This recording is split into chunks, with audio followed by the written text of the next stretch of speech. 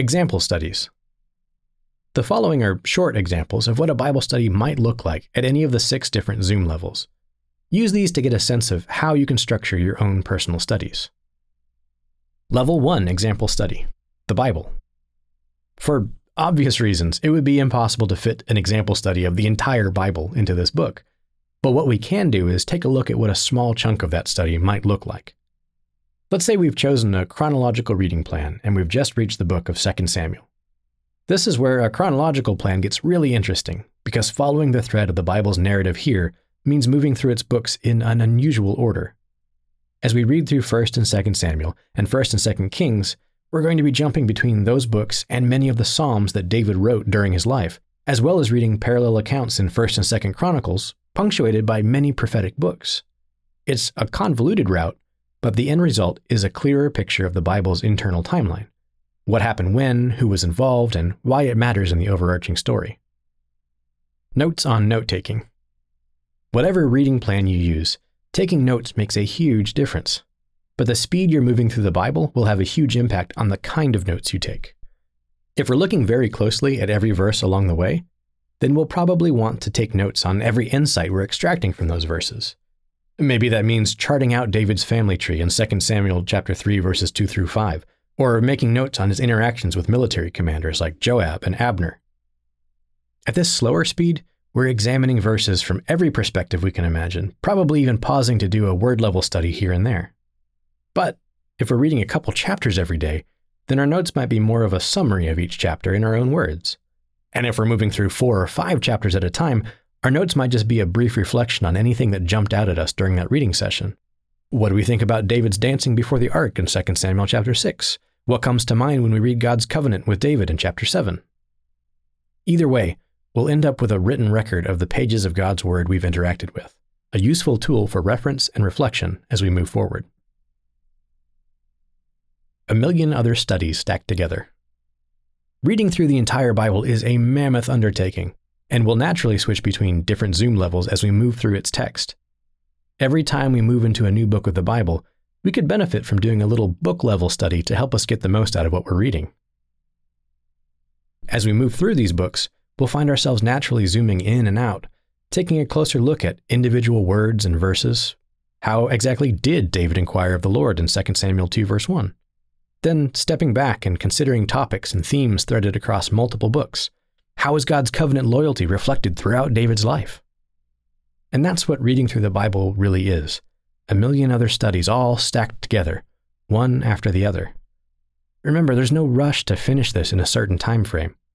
Take your time listening to what God wants to tell you, whether the focus is on the bigger picture or on a beautiful little flourish.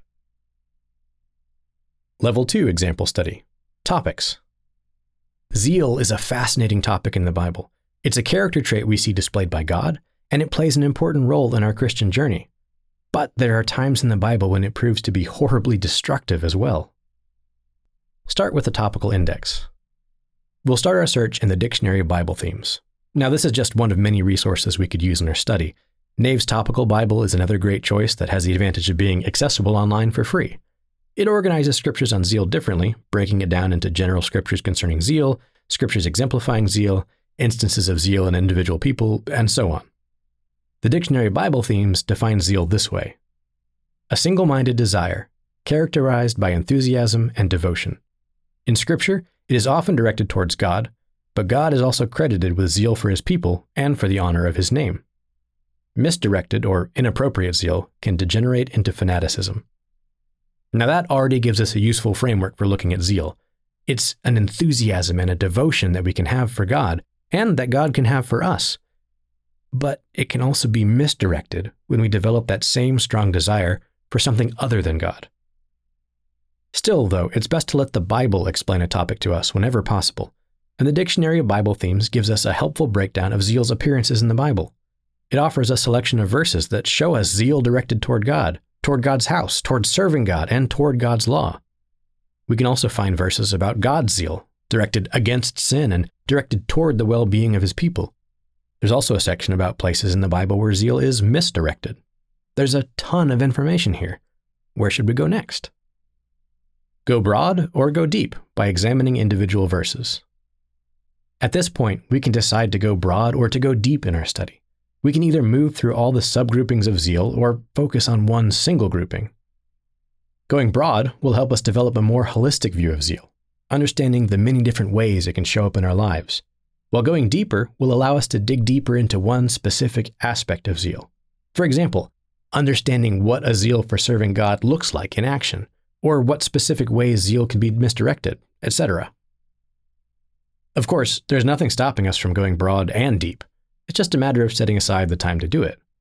Either way, we'll probably be doing a lot of verse-level studies to extract as much meaning as we can from key verses on the subject. If we choose to look at zeal in serving God, we'll see that Paul encouraged the Romans to be kindly affectionate to one another with brotherly love, in honor giving preference to one another, not lagging in diligence, fervent in spirit, serving the Lord, rejoicing in hope, patient in tribulation, continuing steadfastly in prayer, distributing to the needs of the saints, given to hospitality. Romans 12 verses 10 through 13. Sometimes word studies add extra insight. The Greek word for diligence and fervent are both connected with the concept of zeal. This might lead us into one or more word-level studies, where we would discover that the word for fervent, zeo, Strong's number G2204, literally means to boil, and implies being emotionally stirred up or on fire. That insight can help us understand that zeal is an intensity of emotion, prompting us to take action, and that such intensity could easily be capable of accomplishing great or terrible things. Where we aim that intensity and why can make all the difference in the world when it comes to zeal. See what others have to say. The Church of God, a worldwide association, the organization behind this book, runs lifehopeandtruth.com, which is an excellent resource for studying biblical topics. Our writers care deeply about their subject material, and they put in effort to produce the most useful content they can. A quick search on the site turns up 2 relevant articles: Religious Zeal, the Bad and the Good, and What Are You Passionate About?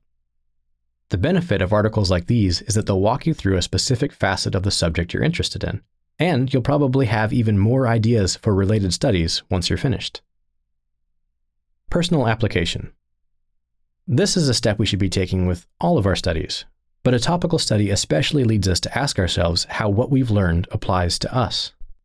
This moves us into the arenas of prayer and meditation, and often back into further study. In the case of zeal, that might mean asking ourselves and God questions like these. What is zeal, and why is it important to God? What am I zealous about in my life? Am I zealous about the right things, or is my zeal misdirected? What aspects of God's truth do I find myself getting zealous about? What steps can I take to increase the right kind of zeal in my life, and decrease the wrong kind? Level 3 example study. Books. Ruth is a book of the Old Testament that comes right after the book of Judges and just before the book of 1 Samuel. It's a short book, but doing a little extra research into its setting helps make the story that much richer. Insight from reference materials. A Bible dictionary, atlas, or commentary can offer some helpful insight here. If you don't have access to these tools, and even if you do, we offer an overview of each of the books of the Bible on the Books of the Bible page at lifehopeandtruth.com. The book of Ruth actually takes place during the time of the Judges, as we see in Ruth 1 verse 1. A disjointed time in Israel's history when there was no king in Israel, everyone did what was right in his own eyes. Judges 17 verse 6. During this time, the people of Israel often found themselves in some form of captivity as a result of ignoring and breaking their covenant with God. Ruth is a historical account, and it tells the story of an Israelite widow named Naomi and her Moabite daughter-in-law, Ruth. Naomi, her husband, and their 2 sons had originally gone to Moab to escape a famine in Israel.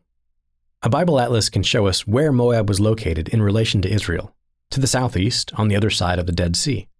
This would have been a long journey from the city of Bethlehem, which Naomi and her husband left behind in Ruth 1 verse 1.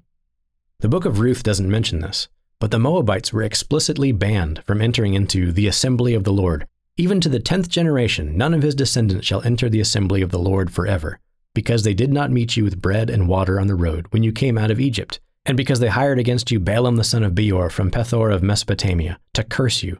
You shall not seek their peace nor their prosperity all your days forever. Deuteronomy chapter 23, verses 3 through 4 and 6. This is important context for the rest of the book. As a Moabite, Ruth would have been far from home in a foreign culture, as well as an extreme outsider, something the author constantly brings to our attention. The phrase Ruth the Moabitess appears 5 times in this short book, alongside references to her identity as a Moabite, a foreigner, and a Moabite wife. We can also find some interesting, but not essential facts about the book itself. The book makes use of some Hebrew puns and wordplay, for example. Bethlehem means house of bread, and in Ruth 1 verse 6, Naomi returns because the Lord had visited his people by giving them bread. In Hebrew, the phrase giving them bread uses alliteration. The structure of the book reveals that these words were put together by a highly talented storyteller. This isn't just a story told as quickly and plainly as possible. The whole book is structured as a chiasmus, a literary style where words or concepts are introduced one after the other and then reintroduced in a reverse order. Connecting the dots. Our research about the context of Ruth can help us develop a deeper appreciation for the content of Ruth. Looking up locations in an atlas gives us a better sense of where the story unfolded and what the distances involved would have been. It wasn't a quick jog between Bethlehem and Moab. Both relocations would have been a serious and maybe even dangerous journey. Knowing the time frame involved helps too.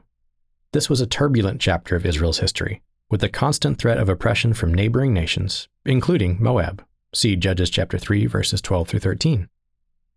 Knowing that Ruth would have been an outsider in Israel adds weight to her promise to her Israelite mother-in-law. Entreat me not to leave you, or to turn back from following after you, for wherever you go, I will go, and wherever you lodge, I will lodge. Your people shall be my people, and your God, my God. Ruth 1, verse 16. These were not lightly spoken words, but an unyielding commitment that few people would have had the strength to make. At the end of the book of Ruth, there's a short genealogy, almost an epilogue, informing us that Ruth was an ancestor of King David. That also makes her an ancestor of Jesus Christ. With a little context, it becomes clear that Ruth wasn't just a Moabite who moved to Israel. She was a brave young woman who left her pagan identity behind in order to follow the God of Israel. Continuing the study. With some preliminary research out of the way, it's time to move chapter by chapter, or verse by verse, through the rest of the book, drawing connections to the background information we've uncovered. Level 4 Example Study. Chapters. Chapter 13 of 1 Corinthians, the love chapter as it's often called, makes for an excellent chapter-level study. Even though it's part of a larger point that Paul is making about spiritual gifts, it's also a self-contained explanation of what godly love looks like in action. Don't forget the bigger picture. If we've been reading through all of 1 Corinthians, then we're coming to this chapter with a decent understanding of how this single chapter fits into the broader discussion Paul was trying to have with the Corinthian congregation. This is extremely helpful. Although some chapters have a specific theme, for example, faith in Hebrews chapter 11, each chapter should be studied in the context of the book it is included in. No chapter of the Bible was written to stand on its own, with the obvious exceptions of Bible books like Jude and 2 John, which are only 1 chapter long. That context will help us understand the point God is inspiring Paul to make, and help us avoid reading our own lessons into the chapter. Either way, commentaries and cross-references are excellent tools for helping us to see how the chapter connects to Paul's arguments throughout 1 Corinthians, and even to the rest of the Bible. The first 3 verses, for example, connect back to the concept of spiritual gifts, a discussion that began in the previous chapter. Paul emphasizes that, without love, even the most impressive spiritual gifts gain us absolutely nothing. A cross-reference will likely point out other places in the Bible dealing with the concept of love, like the all-important reminder in 1 John 4 verse 8 that God is love, or Christ's words in John 15:13 that there is no greater love than what he showed in laying down his life for his friends. Inspecting the lists. Paul then proceeds to break down the concept of love into a list. What is it? What isn't it? The beauty of a list like the one Paul gives us in verses 4 through 8 is that it points us toward further studies. We could look at the Greek words used and see if they contain any special significance. What exactly does the word for rudely mean in verse 5, or the word for fails in verse 8? We could turn to all the cross-references for each point and see how they connect to what Paul was saying. We could also meditate and pray about developing those qualities of love in our own lives. Love never fails, but other things will. In the rest of the chapter, Paul goes on to explain that love is the only true, constant spiritual gift. That one day, when that which is perfect has come, the childish things of our current existence will be behind us. Verses 10 through 11.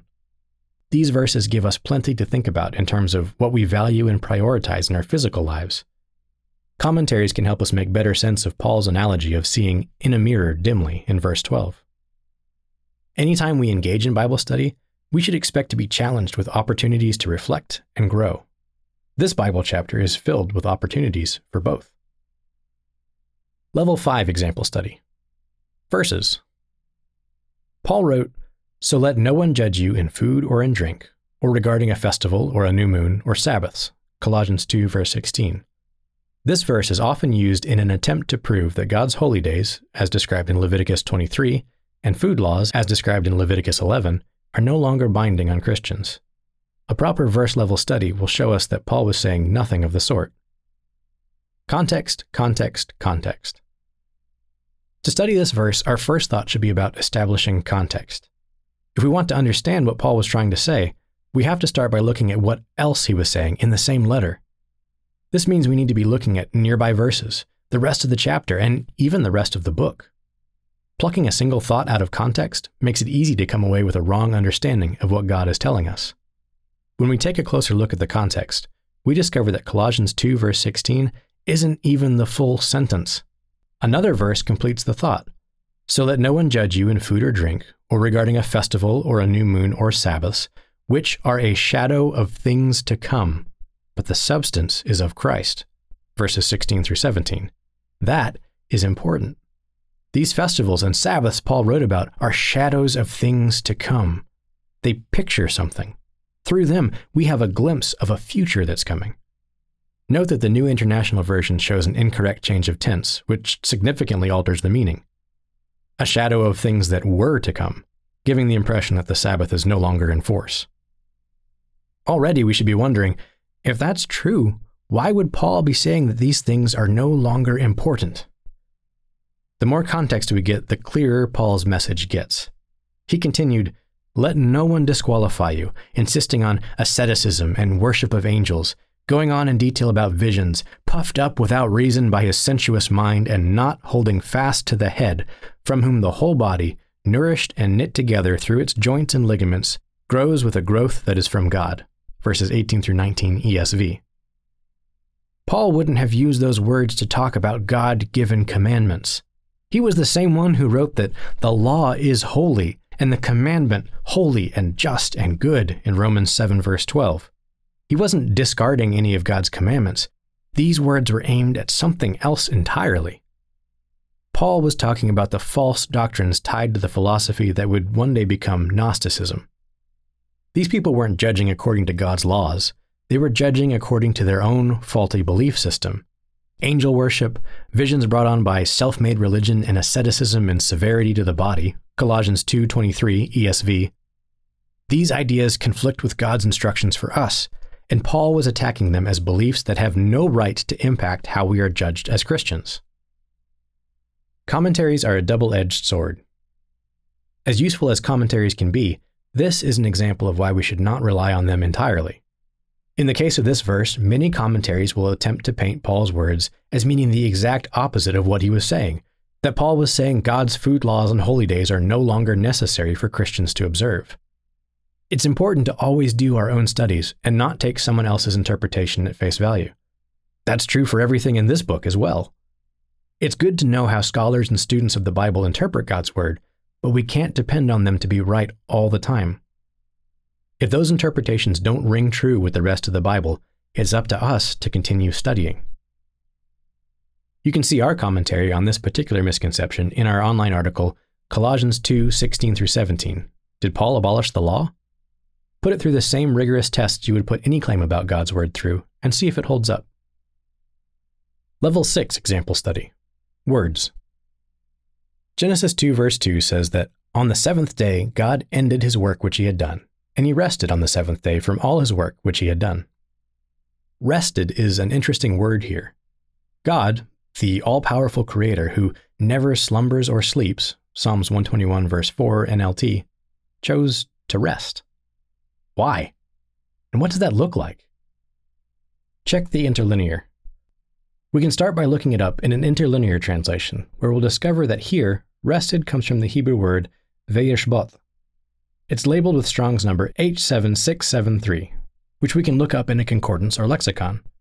But before we turn there, our interlinear also points out that this specific occurrence of H7673 is a consecutive imperfect verb tense using the call stem, written in the third person masculine singular.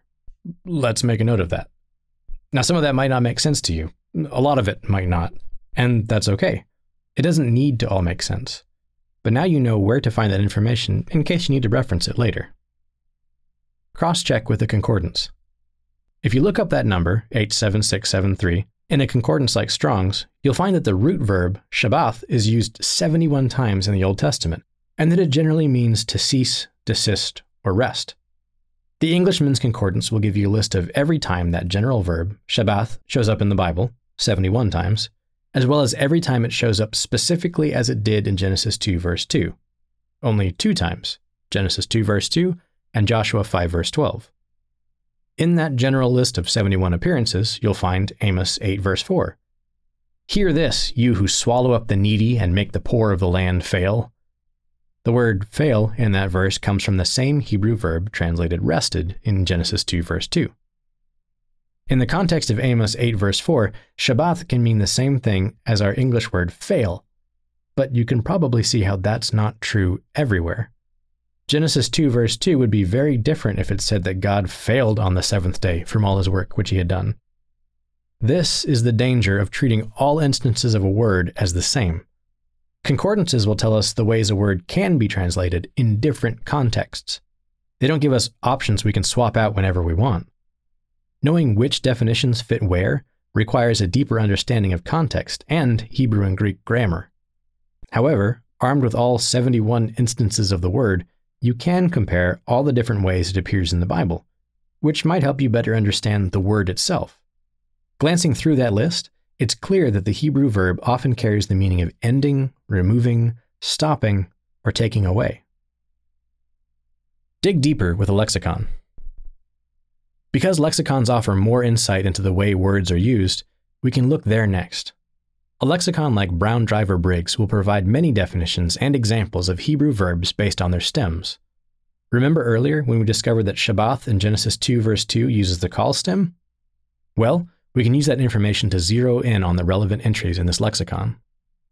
Under the call section, the second definition in Brown Driver Briggs is desist from labor, rest. We're looking at a kind of rest defined by not working. God didn't rest because he was tired in Genesis 2 verse 2. He rested on the seventh day because he ended his work, which he had done. Of course, from looking at all the passages about the Sabbath, we see that resting on the Sabbath means more than just not working. Connecting the dots. This resting was an intentional act, and it set an important template for God's people. The next verse tells us that God blessed the seventh day and sanctified it, because in it he rested from all his work which God had created and made. Verse 3. A cross-reference tool, like Treasury of Scripture Knowledge, will point us toward the fourth commandment, which tells us, remember the Sabbath day to keep it holy. 6 days you shall labor and do all your work, but the seventh day is the Sabbath of the Lord your God. In it you shall do no work, you, nor your son, nor your daughter, nor your male servant, nor your female servant, nor your cattle, nor your stranger who is within your gates. For in 6 days the Lord made the heavens and the earth, the sea and all that is in them, and rested the seventh day. Therefore the Lord blessed the Sabbath day and hallowed it. Exodus 20 verses 8 through 11. God's act of Shabbath, of ceasing from work on the seventh day, served to sanctify the Sabbath day for his people. His rest in Genesis 2 verse 2 is intrinsically tied to the rest we experience every week when we cease from our own work on his Sabbath. Other cross-references might also point you to the New Testament, where we read, there remains, therefore, a rest for the people of God. For he who has entered into his rest has himself also ceased from his works, as God did from his. Hebrews 4 verses 9 through 10. Further studies. Our interest in one single word, rested, helped us clarify what that rest looked like and pointed us toward a fascinating topical study. From here, we could decide to dig deeper into the Sabbath and its connection with the future rest spoken of in Hebrews 4 verses 1 through 11. We could also take a closer look at the remainder of the chapter and how Jesus Christ factors into that rest, or just study the entire book of Hebrews for that matter. That's the beauty of it. The more you study your Bible, the more potential avenues you'll find for future study. A single word led us to a commandment and an entire epistle to explore in further detail. As we study those, we'll find more answers and more questions that prompt more studies as we go on to perfection. Hebrews 6 verse 1.